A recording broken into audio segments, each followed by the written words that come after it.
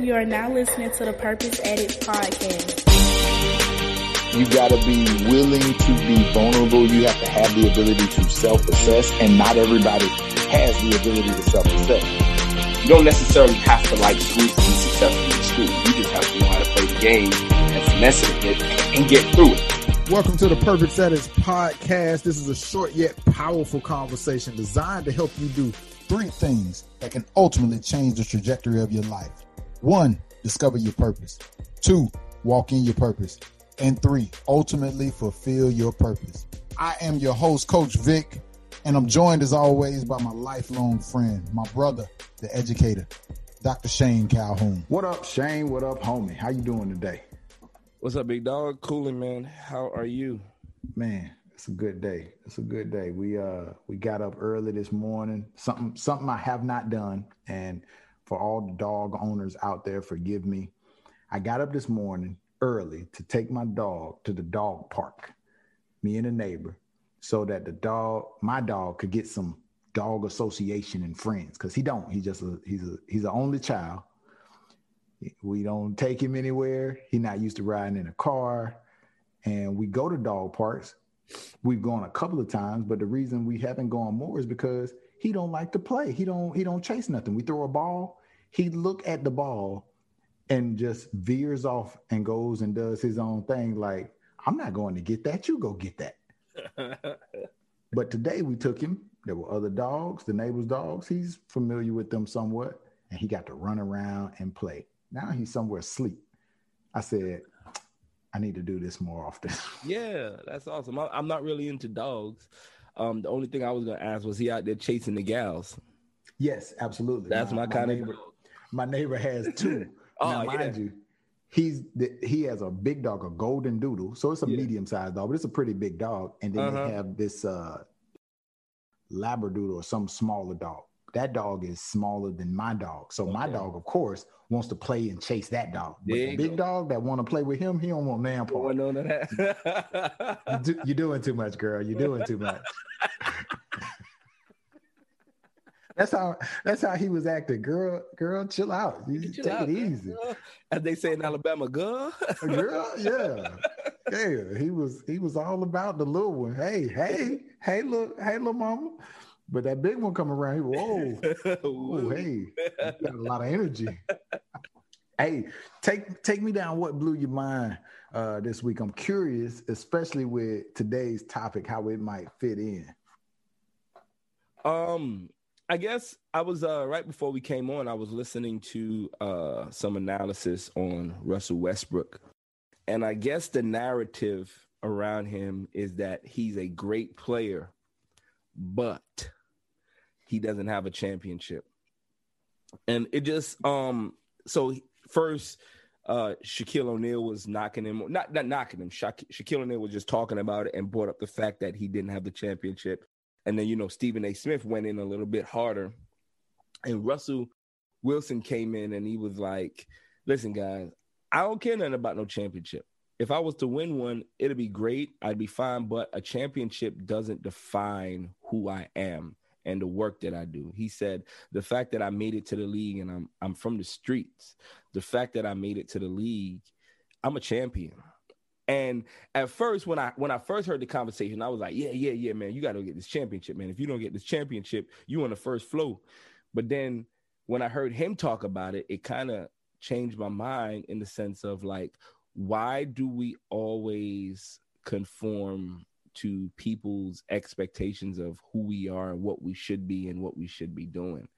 And then when I'm talking through it, I'm thinking like, what's the middle ground? Because I'm sure he wants to win a championship, but in the same vein, a championship doesn't define him. So it's just an interesting dichotomy, I believe, managing all of those stress and pressures. Like, imagine being an artist and you never had a platinum record. Does that make you less quality of an artist? Or imagine being a sales and you never had no big milestone selling something. You know what I'm saying? So it's an interesting thought. What do you think? I think it is absolutely something that happens to all of us in whatever our respective fields are.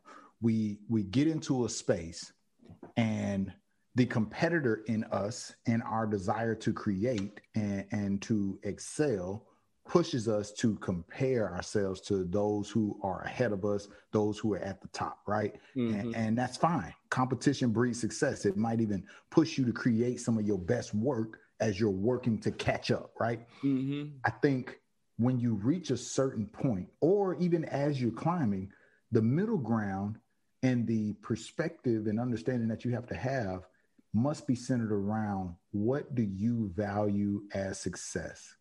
Where do you, for yourself, define success? Because you can't live up to the world's standards. You will never meet them. You can't allow the world to dictate and define who you are, because then when you allow the world to dictate and define who you are, you in essence allow them to define your value. Yeah. They tell you your number that you get to charge. Yeah. But if you hold true to your values and your beliefs, who you are at your core, then you get to determine your number. That's good. Yeah. That's good. And that's today I shot this topic to you, this idea of penalty-free moves. Yeah, I read it and I didn't get it. So I was like, all right, cool, let's do it. It's going to make sense here in a bit, right? So penalty-free moves, when I think about this term, it came to me because I was listening to the podcast with Brandon Marshall, Ocho Cinco, Fred Taylor, and I believe it's Kennard. Is it Kennard Lane? I forget who the fourth guy is. I'll catch his name and make sure I correct it. But nonetheless, it's a good podcast, and they talk about a bunch of different topics, especially centered around NFL players and what's going on in the Cam league. Newton was on there recently. He was on there. It was a good conversation. Andre Johnson was on there recently as well. So the Chad, has veered away from football and is soccer. Now, he was always a soccer guy, right? He loves soccer. So is he playing professionally? I think overseas. I think he is. Okay. So the idea popped in my head, penalty kick, right? Yeah. Penalty-free moves. I looked up the term penalty kick. There's a couple of things in it that stood out to me. I'm going to read the definition. The definition of a penalty kick is a method of restarting play in which a player is allowed to take a single shot on the goal while it's defended only by the opposing team's goalkeeper. It is awarded when a foul punishable by a direct free kick is committed by a player in their own penalty area, right? So then there were a couple words in that stood out to me. Restart play, single shot at the goal, defended only by one, and you get it after a foul. So my mind went to thinking about us as people. How do we move when we get a penalty-free move? When the penalty is gone. I'm going to ask you three questions. Same question, but I'm going to change them up just a little bit. And I'm curious your reaction. I want you to answer them after each question. All right. How would your decisions change if there was no consequence at the end? I want you to answer that. I'd be more reckless. How would your decisions change if there was no consequence at the end? I'd be more reckless. You'd be more reckless? Oh, yeah. Why? If there's no consequence? No consequence? So you mean to tell me I go shoot somebody in the foot, no consequence? Yeah, I'll take it. I'll be more reckless. All right. Next question. How would your decisions change if there was no outcome at the end? I'd probably be less motivated. Why is that? No outcome. Like, what am I doing this for? Okay. Like, if there's no outcome, which is kind of weird to think about, that means we're just frivolously doing activities. Like, who wants to do that? Okay. Last question. How would your decisions change if there was no result at the end? What's the difference between the result and the outcome? Great question. What's the difference between all three words? Consequence, result, and outcome. Damn, you got me. Let me define them. I'm gonna define them, right? This is what hit me. This was so interesting, right? Yeah. Definition of consequence: a conclusion as the result of action or condition. As a result of action, okay. Define outcome: the way a thing turns out, a consequence. Define result. A consequence, effect, or outcome of something. The words are synonyms. They all mean the same, but for some reason, when we hear consequence, we instantly penalty-free moves. Think about somebody the decisions in the foot. You make. Oh Lord. Oh wow. All the same word. They're synonyms. But for some reason, and this is where it took me, penalty-free moves, thinking about our decision making, where we have programmed ourselves to associate our decisions with negative results, outcomes, and consequences. Negative connotations. Yeah. When if we were to or able to reprogram our decisions to be associated with positive outcomes and results, right? We think about it in a positive way. Yeah. How would our decision making change, like towards our goals and dreams? Yeah. Wow, that's good. That's really good. And I think it just goes back to kind of like a perception of how you view things. Do you always go to that glass half empty and you don't do things because you don't want this to happen? Or do you go to the glass half filled? I do this because I want this to happen. Two different ways of moving. Wow. I done shot somebody in the foot, bro. I keep going back to that. Shot somebody in the foot. Now, there are certain outcomes and consequences and results that you need to be aware of that are associated with your decisions. But at the same time, a lot of times we are afraid to take a step towards pursuing our goals. This is where fear comes in. Yeah. Because we automatically go to the negative consequences and outcomes that could happen if I started a business and it don't work. Yeah. If I decided to work out and change the way that I take care of my health and I don't lose the weight. Like, yeah. How can a person reprogram their way of thinking so that they don't immediately associate consequences, results, and outcomes with negativity? Yeah, that's tough. That's mind blown, bro. I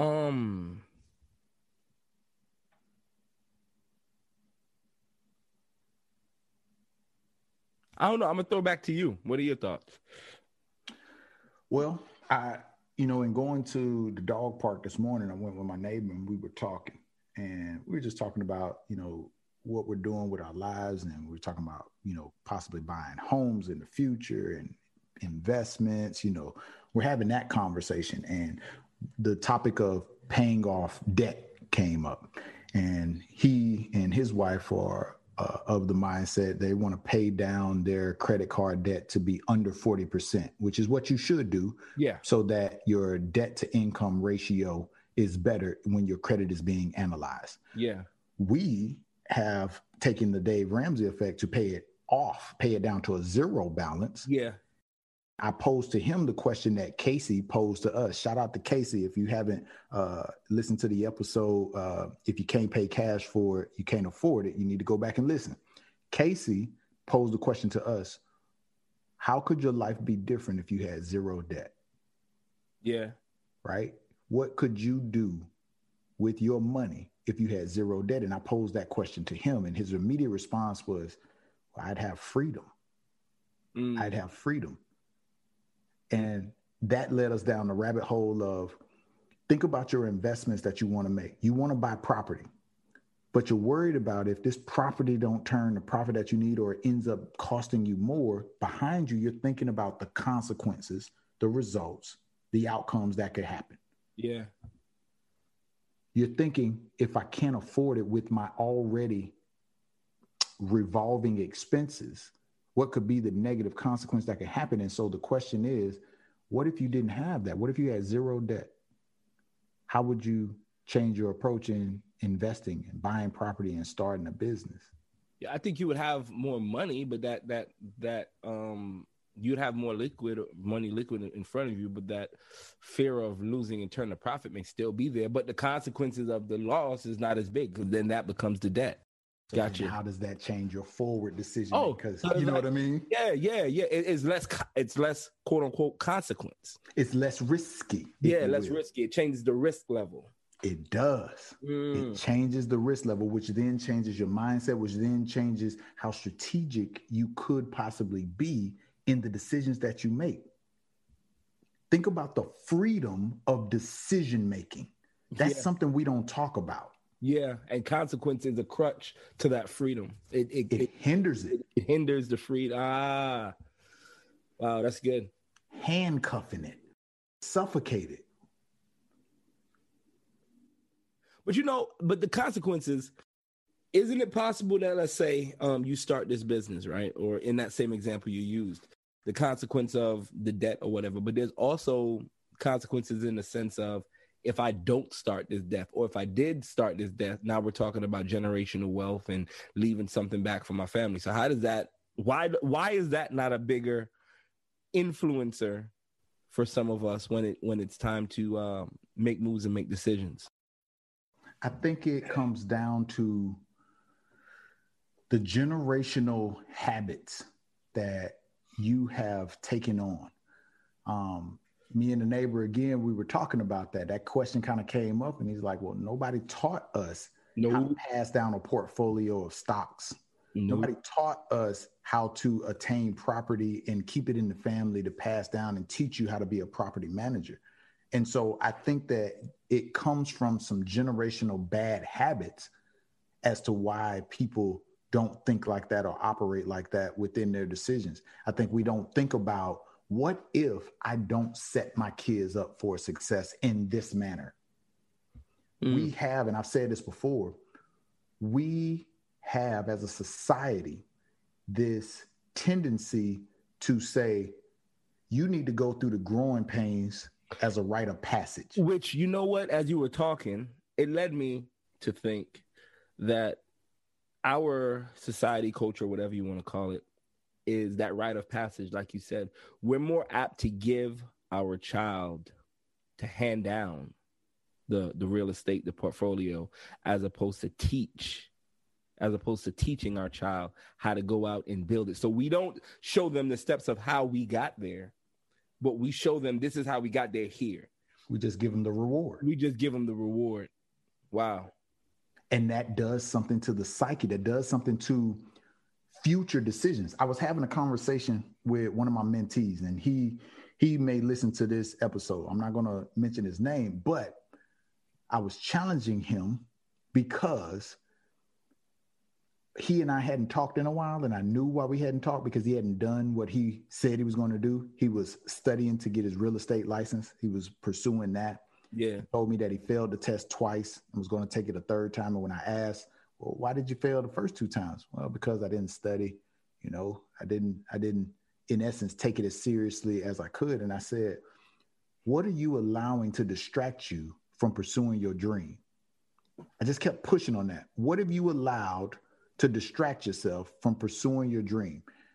I know the answer. It's been friends, it's been partying, it's been hanging out, it's been everything else. And then there's this part of him that, because he's bright, he's smart, he's young, but he's smart, he figured, I'll be good. I'm smart enough to, finesse this. And I told him, I said, obviously you're not. I said, there's a difference between being bright and knowledgeable. Yeah. I said, you're a bright individual who's not knowledgeable enough in real estate to pass the test. And sometimes we treat those as synonyms. No, they're not. They're different. They are very different. There's levels to this. There is. And so he asked this question. He said, well, how do you manage your frustrations? I said, your frustrations or your failures? He said, well, both. In essence, the failures that I've had here recently have led to me being frustrated. And I said, well, I'm going to use this example. You have to fail in order to succeed. Mm-hmm. I asked him to think about the most successful people in the world, the people that he considers to be successful. I said, do you think that those people experience failure? Absolutely. Do you think that they experienced a lot of failure. Well, I don't know about a lot. They're successful. I say, well, consider this. If failure is a part of the process and the journey to becoming successful, the most successful people inherently would have experienced the most failure. A lot of failure. Yeah. They go together. So your successful icons experienced a lot of failure. Therefore, you should expect to experience failure on your path. What you do along the way is learn how to deal with and respond to that failure. So although you might not know what September is going to look like for you, if you start putting in the work now, when September pops up and a challenge presents itself, you're going to be better prepared to handle that. And you are not thinking about it as a negative consequence is going to happen in September. You're just thinking about there's going to be an outcome, a result, a consequence from the work I'm putting in now that's going to show up down the road. We have to get away from that negative belief, right? Yeah. We have that propensity. Yeah. We have it programmed in us to think negatively about outcomes. Well, yeah, and you know what? I think we have a propensity to think of failure as a consequence. And failure is not final. Failure is not final. Failure is not final. And like we spoke about on the live stream this week, failure is an opportunity to learn and grow and be better. Mm-hmm. But we don't look at it that way. So I would love to hear your advice. This young man or one of your students comes to you who's experienced a lot of failures, and we may be talking to some of our audience members. They've experienced some failures, whether past or present, and they're wanting to know, how do you deal with the compounding failures in your life? What's your advice to them? My advice to them is, in order to get to compounding success, you have to go through the compounding failure. Mm. And I say it to you this way, like back in the day, or not even back in the day, like right now, when you hear a person comes out with a music album, when a person comes out with a music album, they may release 7 to 14 songs. But in the process of releasing that 7 to 14, they actually record probably close to 100. And that success of the failure of recording a song and it not making the album, or the failure of just having to come up with the package and it not being accepted until you get to that final product. If you don't go through that process, that grind, that creation process, that fire, if you will, you never really actually get to the success. And you know, success is a thing. When you win once, you can win twice. When you win twice, you can win 6 times. And that's a compound for real. But it's about fighting through the quote unquote consequence or the quote unquote failure and making things happen, if that makes sense. It does. It does. I think forward thinking, the ability to forward think comes into play. I think that we live in the moment all too much because we are focused on self-preservation. And going back to that the levels to success, there's levels to this. The entry level is that level. You're focused on self-preservation. So you're cautious in your moves and in your decisions because everything you feel like has a penalty, a consequence, a negative result associated with it, rather than thinking about every move I make is going to teach me to sharpen my tools and get better and better at it. So when the adversity hits me in the next level, the next phase of my development, I am better prepared for it. I use this example with my mentee. I asked him, he don't have kids, he's young. I said, think about this I told him, I said, you don't have any core values. I say, and that's your problem. You don't have any cardinal principles that you hold fast to. And I shared with him my fraternity's cardinal principles. And I said, when I was approaching the pledging process, I have relatives who are already Omega men. And when I told them I'm in college, I'm going to pledge, they asked me, have you done your research about the other organizations? course, my answer was no. My heart and focus is set on being an Omega. My cousin, never forget, said, go do your research, go to their interest meetings, go talk to people who are part of those organizations, and then come back to me, and hung up the phone on me. And I'm thinking, why would you tell me to go do my okay. So I did it. I went to those interest meetings. I talked to those other members. And when I called him back, he asked me, did you do it? I said, yes, I did it. He said, and what is your takeaway from it? I just, those weren't for me. Why weren't they for you? Because after talking with them, after learning about their organizations, and they have some pretty similar and good principles, what spoke to my spirit was the principles of Omega. And that for me is how life works. You as a person have to have your own cardinal principles, and you got to go do your research to increase your knowledge so that you can forward think. You can think about, all right, down the road, I'm going to be challenged. My cardinal principles and beliefs are going to be challenged. And if I know them very clearly, I can stand firm on them and I can make decisions based off of them. I said, you're frustrated from your failures because you are a man without a country. You have no cardinal principles to stand on, and therefore your decisions are not guided by anything. Yeah. So it gets frustrating. I said, but he said, so how do you develop cardinal principles? If you don't pledge, how do you develop it? And I said to him, I said, think about it like this. One day you're going to have a child. Imagine your child comes to you and asks you this question. What kind of person should I be? What kind of person should I be? Dad, what kind of person should I be? What's your response? Christian comes to you and asks you, Shane, what kind of person should I be, Dad? What are you going to say to him? I'm going to say a good person. Take care of people, nice to others, treat other people with respect, and demand the same from others. And where do those principles, if you will, come from for you? Why those when you're talking to your child? I think because that's what life has taught me is like the key to life is just being good and treating people correctly. I mean, I could say the Bible if I wanted to sound spiritual, but I don't know. I don't know how to answer that question. It's just that's what I've been always taught and reared to be, or how I've been taught and reared to be. Yeah. I mean, there's probably a combination of experiences or contributing factors that got you there, right? Mm-hmm. But I shared that with him. I said, those are your cardinal principles. That's your core values right there.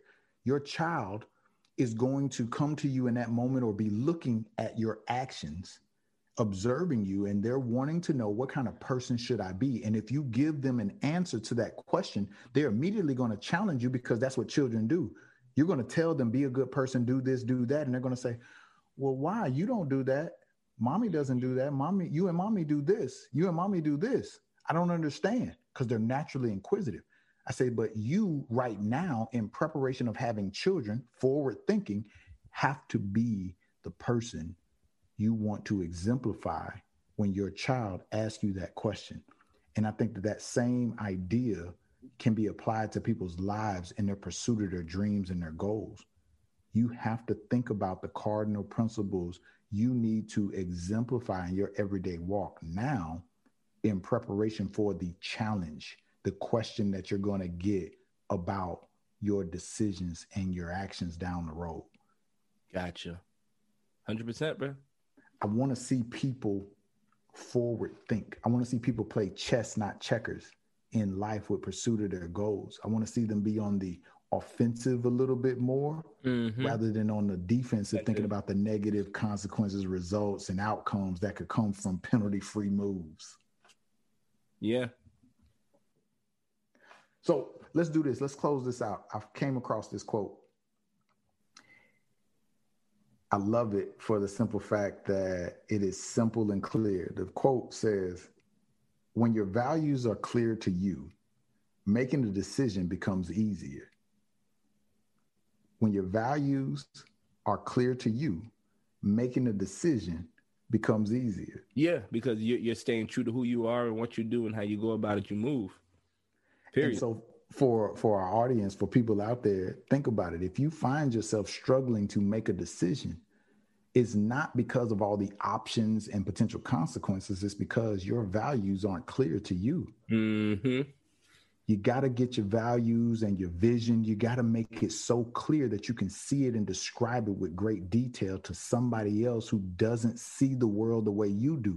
Then your decisions will be much better, and you will be more proud of the decisions you make because you will be able to accept the consequences, outcomes, and results that come from your decisions. 100%. Make better decisions by clearing up your values. Listen, we appreciate y'all rocking with us always. Thank you for supporting the show. If you haven't already, go like, subscribe, share the show with 3 people. Offer us some feedback and comments on topics you want to hear. And hey, if you're listening to this show and you want to be a guest on the show, reach out to us, or you know someone else who would be a good guest on the show, email us at purposeaddicts02@gmail.com or find us on social media at purposeaddicts on all the social media. Go live life on purpose. We out.